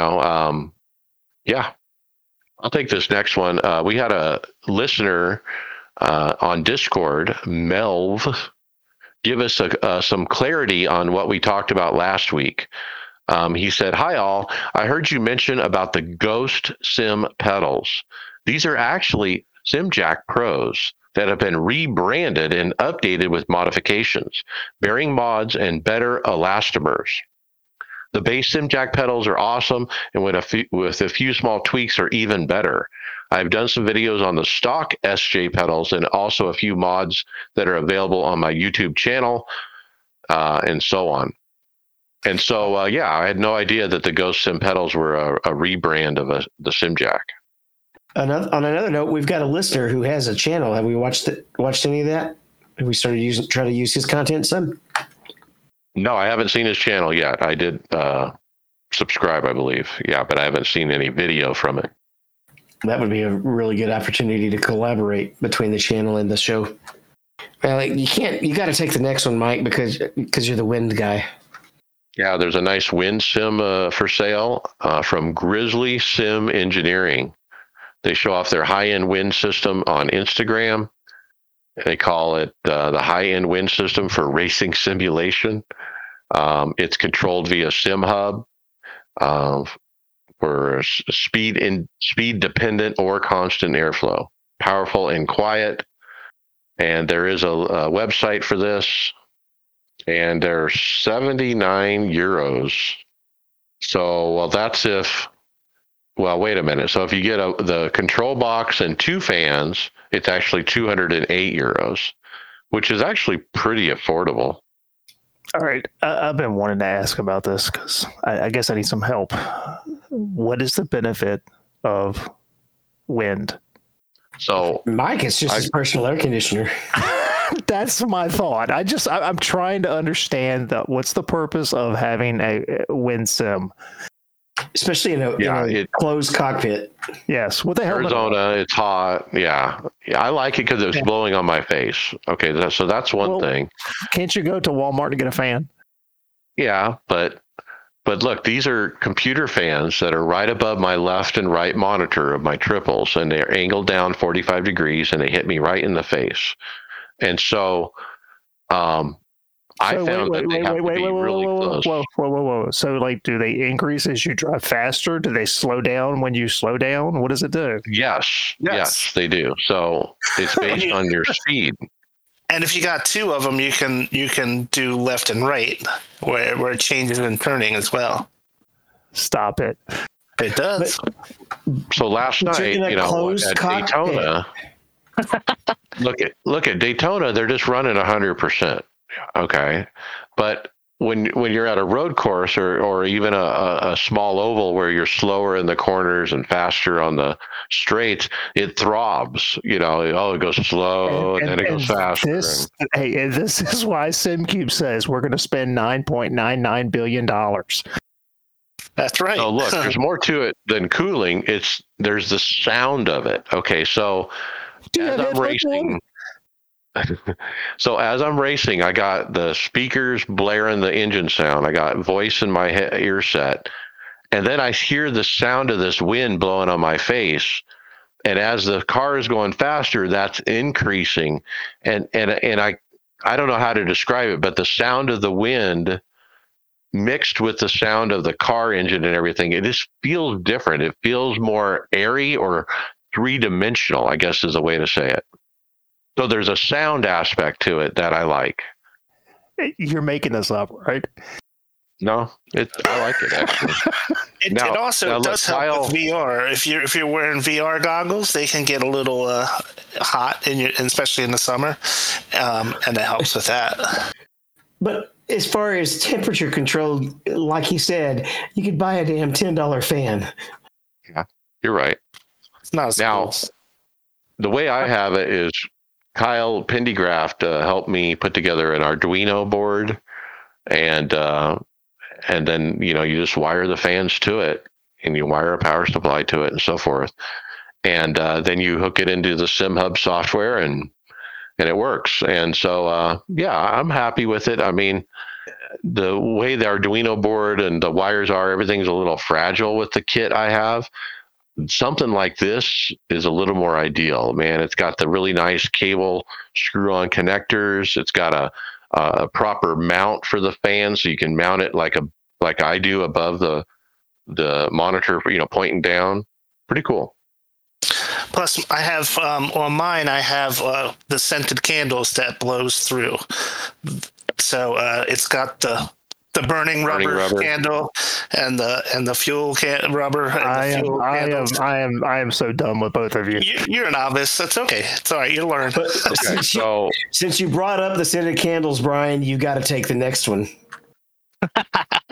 I got to get one of these. I don't know what it is. I don't know if it's a product or what, but this is a video from a guy called JR Racing TV, and he has a burnout simulator. So he's doing a burnout on his sim, and smoke is just billowing out from underneath of his rig. It is awesome.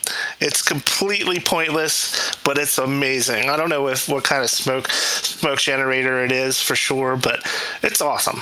You got to get one. Somebody was asking him if there was a connection, if SimHub supports something like this. I don't think they do.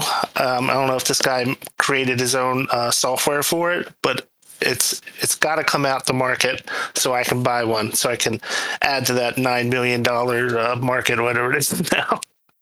this would be pretty easy to recreate. Look, I used to be in hotel audiovisual, and we would do commercial smoke machines for our shows. And you just put a fan in front of it, and you have a wire with a button, a plunger basically. So I would guess he just has a button to turn it on and off. But I don't know. This is a little over the top. This is not something I would do, but it looks pretty cool. My problem is I never win, so I don't do burnouts ever. This reminds me of remember the video of the kid who, when he would win the race, he'd start his own personal rave in his room. Yes. And the lights and the sirens would go off and the music and everything. He was actually playing an FPS game, but still, the concept applies. All right, let's jump to results.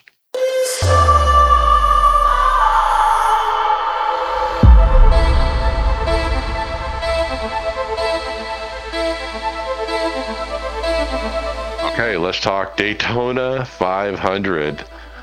We'll start with Bobby Jonas, our teammate. He won it, boys. Winner, winner, chicken dinner. I had no idea that he was going to win. He was so quiet on the radio.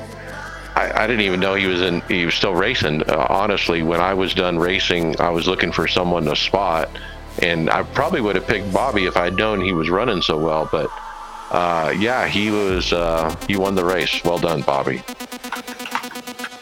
John, P23. Yeah, let's not talk about me. I'll just keep talking about Bobby. P23. I didn't even decide to run this race till 5 minutes before it started. I should have not run it. It was awful. Started P5. I had a fast car. It was good. Ran great. Caution free the first 37 laps. And then after that, 12 cautions. I missed the first two, but from there on, I must have had a bullseye on my ass because everybody just wanted to hit John. I had a lap car switch lanes and throw me up into the wall. Got rear-ended 3 times checking up for wrecks. And then finally, the guy ahead of me kept blocking me. It was blatant and hit me, ruined my night. I got DQ'd, 25 damage points. I did not cause one of those, not one, but I was out. But I did have fun running with teammate. Tony Rochette was in my race. We got to hook up a few times, talked in team chat, which was a big help. I learned a lesson on this one, guys. I might as well hang back the first 150 laps because otherwise you're going to get in it. And that's the only way for me to avoid the madness. I know people say that's a bad idea. Plenty of chances to catch up when you're running in the back because there's going to be cautions. I know people don't like that strategy, but in my split, I don't know what else to do.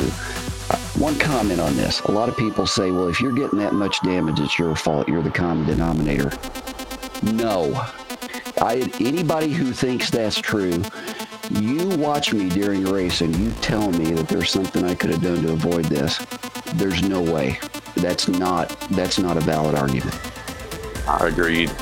Now, there is a write-up for Bobby, so I'm going to go back to Bobby. He said, started P2, led laps early on, knew we had a solid rocket under us, led a total of 65 laps, lots of long green flag runs, multiple stops under a green, really made for small packs with some good help. We stayed on the lead lap. The 2 main groups were offset on stops by about 15 laps. Yellow, with about 30 or so to go, brought everyone back together. A series of quick yellows, worked our way back up to the front after getting some small damage repaired. Wreck on the white lap split the pack into small pieces. The first guy and me got way out front. Lucky for me, third was able to miss the wreck and steam coming towards us, timed the block and moved high for him to push me out in front for the win. Have to say thanks to D-Clan Deborah for drafting with me almost the entire race, Ian White and Zachary King for helping during the middle and the end. Ian was the one that pushed me for the win. Zach was multiple laps down due to the connection problem. He reconnected and pushed Ian and me, even stopped on pit road when he didn't need to, making sure our small draft pack stayed together. All right, Brad, how about P11? Yeah, started fifth. Was happy with the qualifying.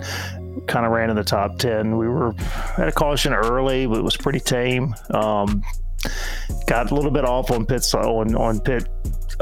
stops. About 5 of us stayed out. Probably should have pitted, so we were kind of short pitting under an early yellow. Ended up with a long green flag run, but by the time we got through 2/3 of the race, it just turned into a typical Daytona. It was wreck after wreck.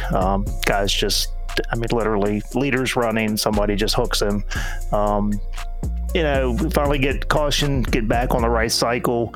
And then somebody gets turned up front, get a little bit of damage. Right after that's when Mike jumped in.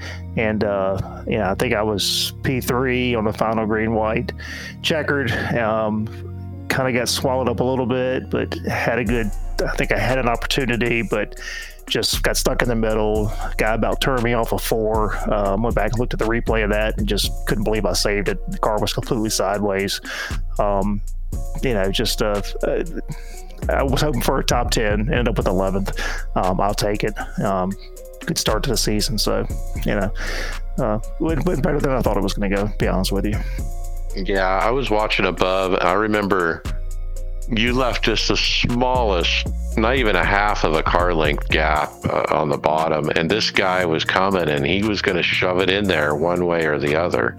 And you saw it and you actually moved up to avoid an accident, I think. But then that relegated you to the middle and then you were a sitting duck. Yeah, I wanted to finish. I really didn't want to end up on a hook. And you know what? If you had blocked that move, you might have been wrecked. So it was probably best, and you got some points out of it. Tony Rochette, P13, NIS is back, bitches. Starting on the front row with the 2023 Chubby Burb on a Dark Horse Mustang, got to the lead on the back and led the first 12 laps, then fell back because leading is for losers. Did get caught in avoiding few people's spins, but the crew did an awesome job patching it up with no damage. Then with 10 to go, was on the outside, had a lapper hit me harder than a toddler at Kmart and sent me into the wall and just about killed the car, but I still maintain lead lap. So there's that. Here's to the 2024 NIS season. David, P9. Yeah, could have been worse, could have been better. Ran with the lead pack the whole time, led a few laps, had a car that could lead. Running with a lot of guys that I was actually familiar with, so we've learned to trust each other. And I know y'all have had some nightmares in some of the lower splits, but we mostly had a clean race until a lap car that was multiple laps down started forcing everybody 3 wide up in the lead pack because he still had a clean car. I guess he was down because of penalties or something, but he caused cautions twice and then would go over and take a wave around. So he was almost protestable, but iRacing won't let you protest stupid. Got caught up in 2 big ones. First time fixed most of the damage and was still competitive. Second time it was 6 minutes of damage with a 30-second meatball, but since it was only 30 seconds, I was able to come out for the green white checkered and just lift it home in 9th because the wreck happened in the front.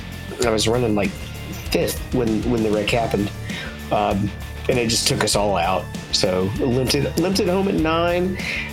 So I'll call it a good points day. It could have done better, but I'm not extremely frustrated. Had a lot of points. So my run, DNF. I was running around 10th, around lap 20, and there was a huge checkup. I plowed the guy, and he spun hard right into the wall. I felt bad about that. I actually got no damage for that incident. After that, I kept getting run into from behind on these checkups and ended up with 16x by lap 77. I only had 37 seconds damage. At one point, Greg tried to get in behind me, and I got turned on a net code. That gave me a drive-through penalty under green flag. 1 minute 30 seconds optional. I was able to catch a caution before I got lapped and stayed on the lead lap.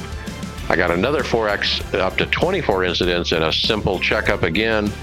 And then 57 to go, restarted off of a caution, started on starting turn 2, got ran over from behind with 38 to go and discode out or disconnected out or whatever you want to call it. It was very frustrating. Just like John, I don't feel like any of these are my doing. I was up on the wheel watching for these check marks. Like, I wasn't asleep at the wheel. Look, I don't know. I got to do something different this next race. I got to, like John said, maybe I'm going to wait around the back or something, or I'm not going to be in the pack right against people on the bottom, because that's where I got all those incidents. All right, I guess other racing we'll talk about. I ran a Chris McGuire hosted Car of Tomorrow at Talladega. I got wrecked out lap 1, and then I ran a Supercars at Michigan P9. And then John, you did some Draftmaster. Yeah, I did a couple of those. Got a P4. Had a race where the top 4 we were the only guys who didn't wreck. That was a pretty good race. Then had another one, P17. That race had a rogue driver that was just killing everybody, including me. Of course, as is usually the case, the guy that did that finished in the top 10. All right, and then A Open, John P26. Yeah, I mean, the setup wasn't that good in that race. I got taken out 3 times, and when that happened, I just couldn't keep up with the pack. So just a poor race. And Brad P14. Yeah, started P2, ran up front most of the race. Just, again, I guess 70-lap race, just stupid aggressive from the very beginning. I mean, at lap 7, we're 3 and 4 wide coming off of 2. Just makes no sense. Ended up getting spun off turn 2. Went through all the grass down there. Ended up having to pit by myself. Ended up getting a lucky dog. Fought my way back up to the front, and then we end up with a wreck right at the front. End up having to back off to avoid it, get separated. End up getting caught up with another pack, the third group. End up getting caught up with them, get a good run towards the front. Coming to the tri-oval, I posted that video in the chat to you guys. The guys just screaming and yelling, "I'm going to protest you," when he came down, almost a full lane and took both of us out.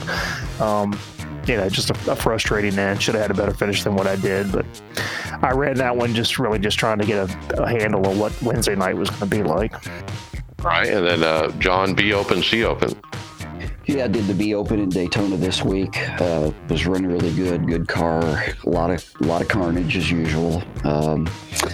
These Xfinity cars are really easy to drive, but for reasons I don't understand, people just can't keep a straight line, and so I'll do another one. All right, Brian, you had a C Open. Yeah, so I didn't qualify. It was at Daytona in the trucks. Started towards the back, but I actually moved up pretty quick. I was on the outside lane in the second car back when the car on the left of me got hooked and slammed me into the wall.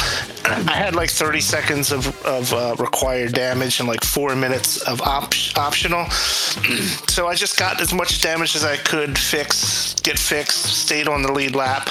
I was off pace. I lost the draft, but another caution came out. Again, just went in, worked on the car, stayed on the lead lap.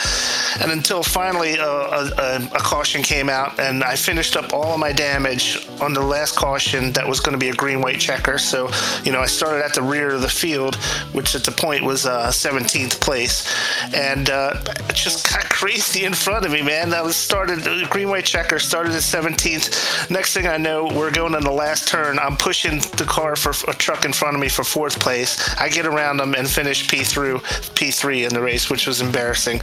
But consider all the damage that I had and the amount of cars were in front of me, it was just an ugly finish, but I'll take a P3. What the heck? Well, that shows you need to stay in these races even when you're wrecked, because you can still get a podium. Yep. Yeah, you jumped into the to the service, and I was sitting in pit road getting fixed. So I was like, that's not going well, mate. Next thing you know, I'm finishing P3. So whatever. Right, and then you got OBRL. Yeah, so OBRL, the ARCA series started back up for a new season Monday, so I hopped in that since the new season started. 35-car field, nice solid field. I qualified 17th, finished 16th. Pretty much stayed in the middle of the pack. I didn't really want to push things too hard because really this is the first race I've been in OBRL for months, so I just wanted to be cool. I actually wound up getting up to 11th place at one point, and then towards the very end of the race, some cars spun in front of me. I got a little bit of front end damage, but not terrible. But wound up dropping a few places and finished 16th. So it was still a really good race. All right, very good. Let's jump to final thoughts. David Hall. Not a whole lot. Glad the season's in, and I'm glad to see Tifosi having so many people on. It seems like there was just a crazy amount of us interested in the racing this time of year. So nice and healthy, and nice to see a lot of fresh faces. It actually makes chat a little bit less feel like I got to pull everybody along to get to participate. So it's been nice seeing a lot of other guys be active and interested. Yeah, our team is just hitting on all cylinders. Let's just call it that. I mean, everybody is got a very positive attitude, and it's a really good chemistry right now. So yeah, I'm liking it myself. Brad Wren, final thought. Glad to get. I'll take a top 11. P11 and the 500. I'm good with that. Just excited to get the NIS started. Look forward to getting past these 2 weeks. Not a huge fan of draft tracks, just not my cup of tea. Enjoying the team. It's good to follow up what David said. It's nice to see a bunch of guys engaged, chit chat and sharing ideas. So, really just looking forward to the full NIS season and excited what we're going to do. Got a bunch of guys I think have a good opportunity to bring some championships home this year. So that's what I'm looking forward to. All right, very good. Brian McCubbin, final thought.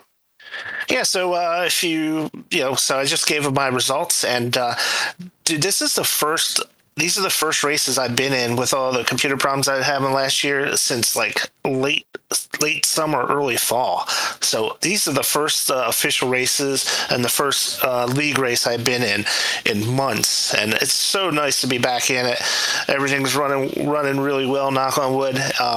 And it's so much fun. I missed it so bad, but I'm glad to be back. Glad to be starting up a new season fresh, and I'm glad I got everything taken care of.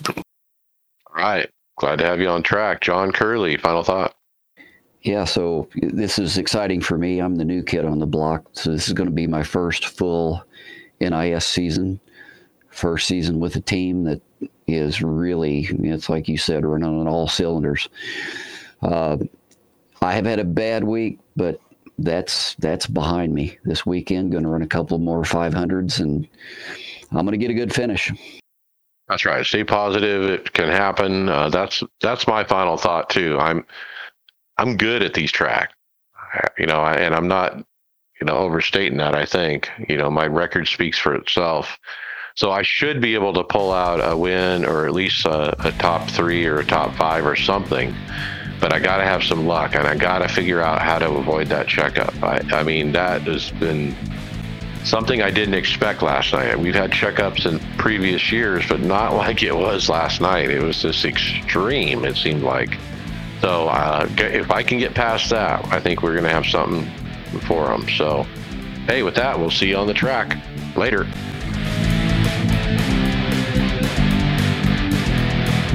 Thank you for listening to the iRacers Lounge podcast. Make sure you go subscribe to us on iTunes, SoundCloud, or Google Play, Facebook, and Twitter. See you on the track.